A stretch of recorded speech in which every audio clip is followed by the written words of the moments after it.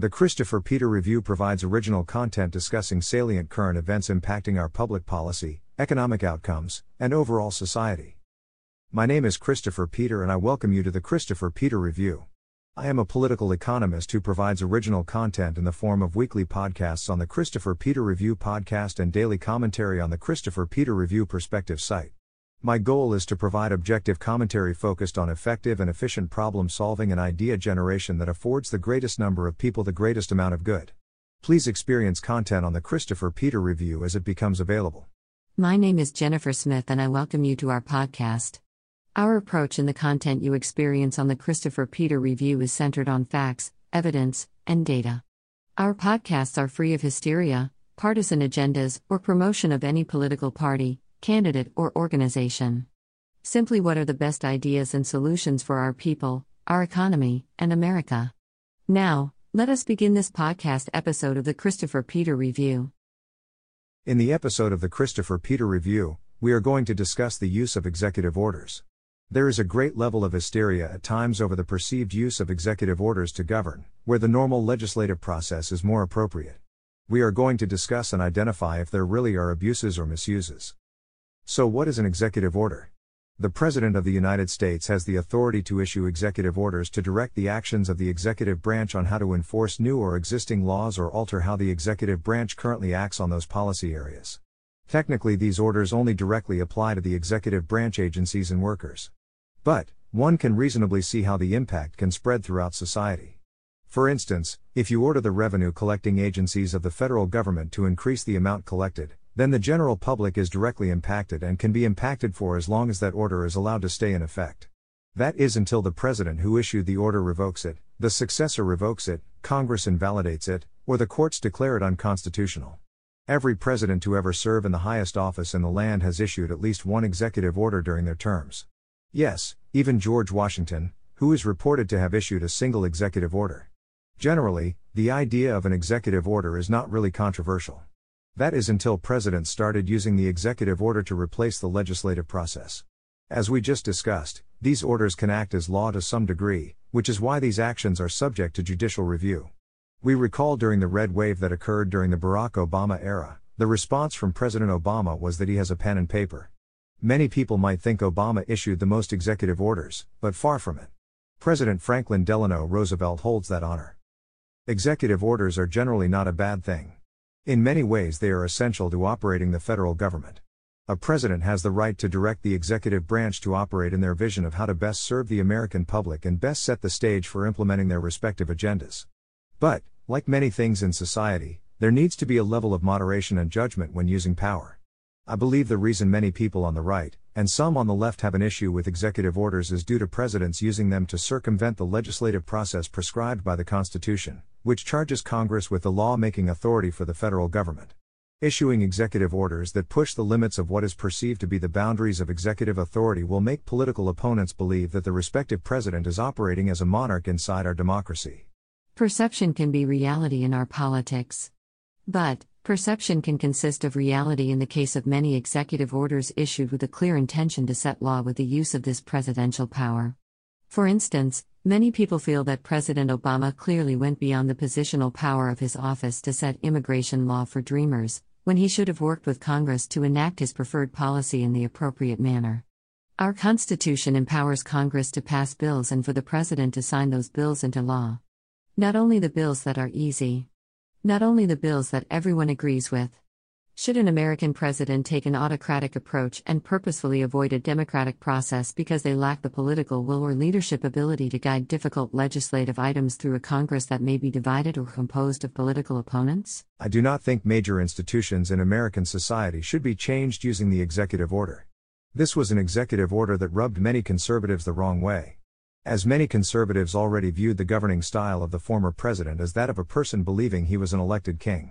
Others probably did disagree with the executive order because it simply was not the right way to address the issue and it set a bad precedent for other issues. Many worried that it would be easily rescinded by the next administration or struck down by the courts. So far it remains in place over technicality. Also because the scope of the program makes it hard to withdraw now that many people are impacted. But, the beneficiaries will always worry that their status could change on a fly if the order is eventually declared unconstitutional. This could have been avoided if done using the legislative process. The approach of enacting policy that is questionable to withstand legal challenges, but the hope that enough people are impacted that courts will not destabilize society by repealing it when it is somewhat normalized. That is what we are seeing with the Biden executive order that grants student loan relief to student loan borrowers that meet certain criteria. While issuing the order, Biden noted that it might not stand up to legal challenges, which makes you wonder why not work harder on crafting a program that would have or use the convenience at the time of having control of both houses of Congress to usher it through the legislative process. The order is being considered by the Supreme Court and some feel like it is not looking too good. But we have heard that before. This is an area where it is clearly evident that Biden has a knack for angering all sides at the same time. The amount is not enough to really appease the progressives who wanted to see full loan relief. Or at the very least, 5 times the amount offered in the order. On the other side, conservatives argue that why should people who did the right thing and paid off their loans or never attended college be impacted to offset the cost of others, many of whom will make more than non-college graduates over their lifetime. There is an obvious inequity when you ask for someone to pay for something they did not have any benefit from or any influence on how the cost was incurred. Should taxpayers foot the bill for graduates who majored in fields that offered no real economic viability or borrowers who simply ran up the bill without regard to what the future invoice would look like? Taxpayers already foot the bill for the life expenses for others. But, this is something different. It is one thing to assist people who need help to exist.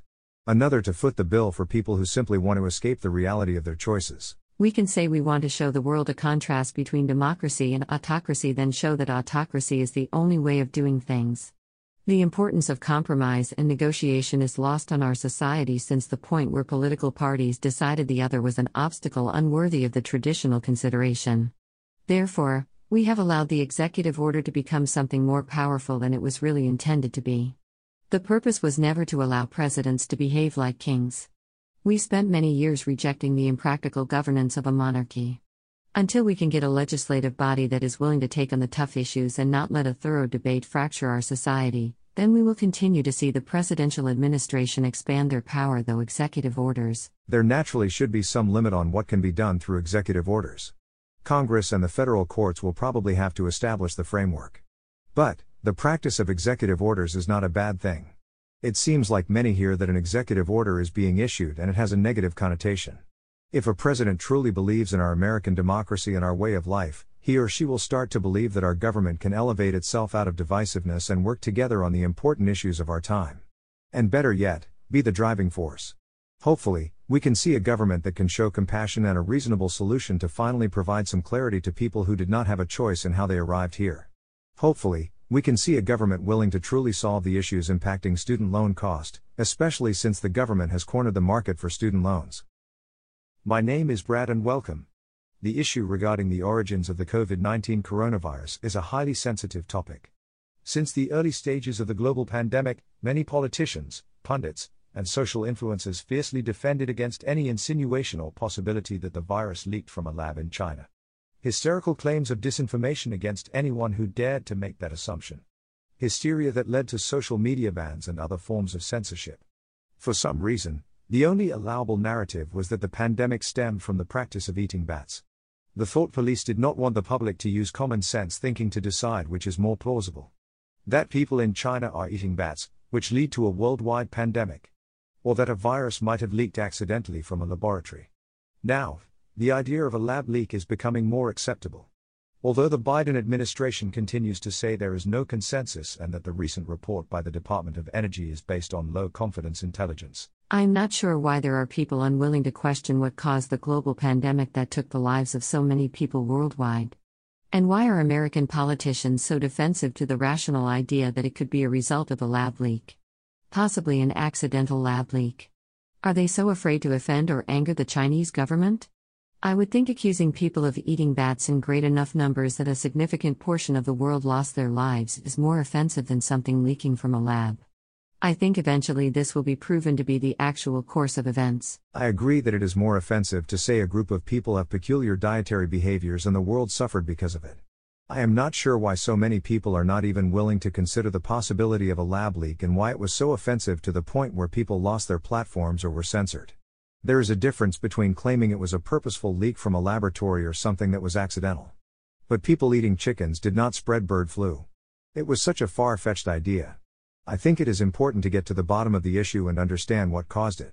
I think our leaders should be less worried that people may say the wrong things than whether nations are doing the wrong things. Wrong things in a sense of not doing enough to alert allies or other nations of what was going on and allowing for a potential containment.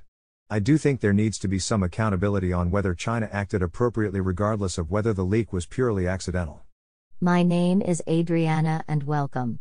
Chicago decided for the first time in 40 years that it needed to not re-elect its mayor Lori Lightfoot, who claimed racism and bias. Voters seem to claim poor job performance, uncontrolled crime, and lack of leadership. We saw the district attorney in St. Louis face removal over poor job performance. She claimed racism. In sports news, we see ESPN, the leading sports news media organization, allow for racial tone in coverage of contract negotiations for an NFL quarterback and voting for MVP in the NBA. Racism, sexism, and discrimination are problems in American society. There is no denying that. But, claiming racism to cover for poor job performance is highly inappropriate. Unproven claims of racism do more to foster skepticism where real issues exist. I think there is no denying that Chicago voted for change because of performance, not demographics. Lori Lightfoot was extremely successful in her first campaign for mayor. Her time as mayor and many fights with the powerful unions did not help paint a picture of success. I think there is a trend across America where Americans are finally saying that high crime is not acceptable and we are tired of hearing excuses for it. I thought it was interesting that ESPN corrected the content it allowed to air. Facts matter. Real ones, not fabricated ones. There are biases in our society, which are not acceptable. But, I believe it does not help when we people use the fact that bias exists as an excuse to avoid accountability for their own actions, record, or choices. I think claiming racism or discrimination when it is not the reason you were voted out, you are being removed from office, your preferred athlete is not viewed in the same light as another, or does not receive the contract you think he deserves is low-hanging fruit. A tactic that will raise skepticism when real events of bias are present. I watched the segments on ESPN and the insinuations were troubling and made me question why I am watching a network that is promoting unproven and completely radical claims. Questioning the integrity of a player simply because he is the favorite to win an award for the third time and has the top team in his conference is something that needs to be vetted before put out there like that. Especially since the facts show otherwise. If every time a white basketball player wins the MVP, which is rare based on the data, is going to garner questions of racism, then I cannot take the media personality seriously. Personally, I thought Embiid should have won the award last year and I hope he wins it this year. But, I do not think we should question the integrity of Jokic and claim he is stat padding. That was just inappropriate. I think we need to be able to see the truth and not hide behind narratives. My name is JP and welcome. Some data shows that the employment market may be cooling. There are less advertisements for positions now than last year, combined with recent job cuts. Companies will still need workers but may be more cautious and conservative with the number they bring in. Inflation appears to be a problem that will persist and may grow stronger as the year progresses. The markets continue to lack sustainable growth. Overall, the economic outlook appears challenging and there may be little chance of soft landings. Unfortunately, the fiscal policy puts forth calls for higher taxes, which will further discourage economic growth and employment. There are times to raise taxes and times to cut taxes. This does not seem like the time to raise taxes. How should people feel about our economy? Interesting article we discussed as a team about how women are coming back into the workforce. The segment greatest impacted by the pandemic in terms of economic harm was women workers. Many women workers left the workforce for a variety of reasons. Many people left the workforce because of changing attitudes following the pandemic. I think it is telling when you see many groups returning to work because there are probably perceptions that now is not the time to remain on the sidelines. Whatever was keeping you away from working might not be a good reason to stay on the sidelines. There are some legitimate reasons. But, I believe many are not as confident in the opportunities available during a good economy as we continue to see unfavorable news. There are some states that are preparing nest eggs to buffer for a potential economic downturn. Fellow New Jerseyans saw that in the state budget. Other states are also doing somewhat of the same. Makes you think that it is more likely than not that a recession hits the economy. A recession may not mean massive job losses or a recurrence of the financial crisis. But, It may mean that people looking to advance their careers are going to experience longer or more grueling searches. Investors will need to be more resourceful and data-driven. I do not think the economic policy in place will allow America to avert a downturn. You cannot hope your way into an economy that creates real new jobs, or that enjoys wage growth. We just are not positioned well. Raising taxes in this environment is simply not sound judgment. A problem throughout the Biden era. To recap this episode, we discussed the use and politics of executive orders.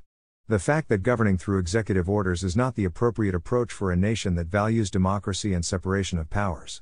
The executive order is an important tool for the president to use to direct the work of the executive branch. But, we should expect our president to not use it in place of the proper legislative process. In addition, we discussed how people are becoming more open to possible truths regarding the pandemic. More ideas that were once deemed disinformation now seem more plausible. We also denounced the practice of claiming discrimination to cover for professional failure or personal dislikes. Finally, we gave quick thoughts about the state of our economy. In closing, I thank Jennifer and the team for their continued contributions to this podcast. I especially thank the audience for taking the time to experience this episode of the Christopher Peter Review podcast. We truly appreciate your viewership and continue to collaborate to ensure we offer you common sense and informative content. Please continue to visit us at www.crcrvw.com for new content and explore the content channels available. Thank you once again for experiencing this podcast episode, and we will see you next time.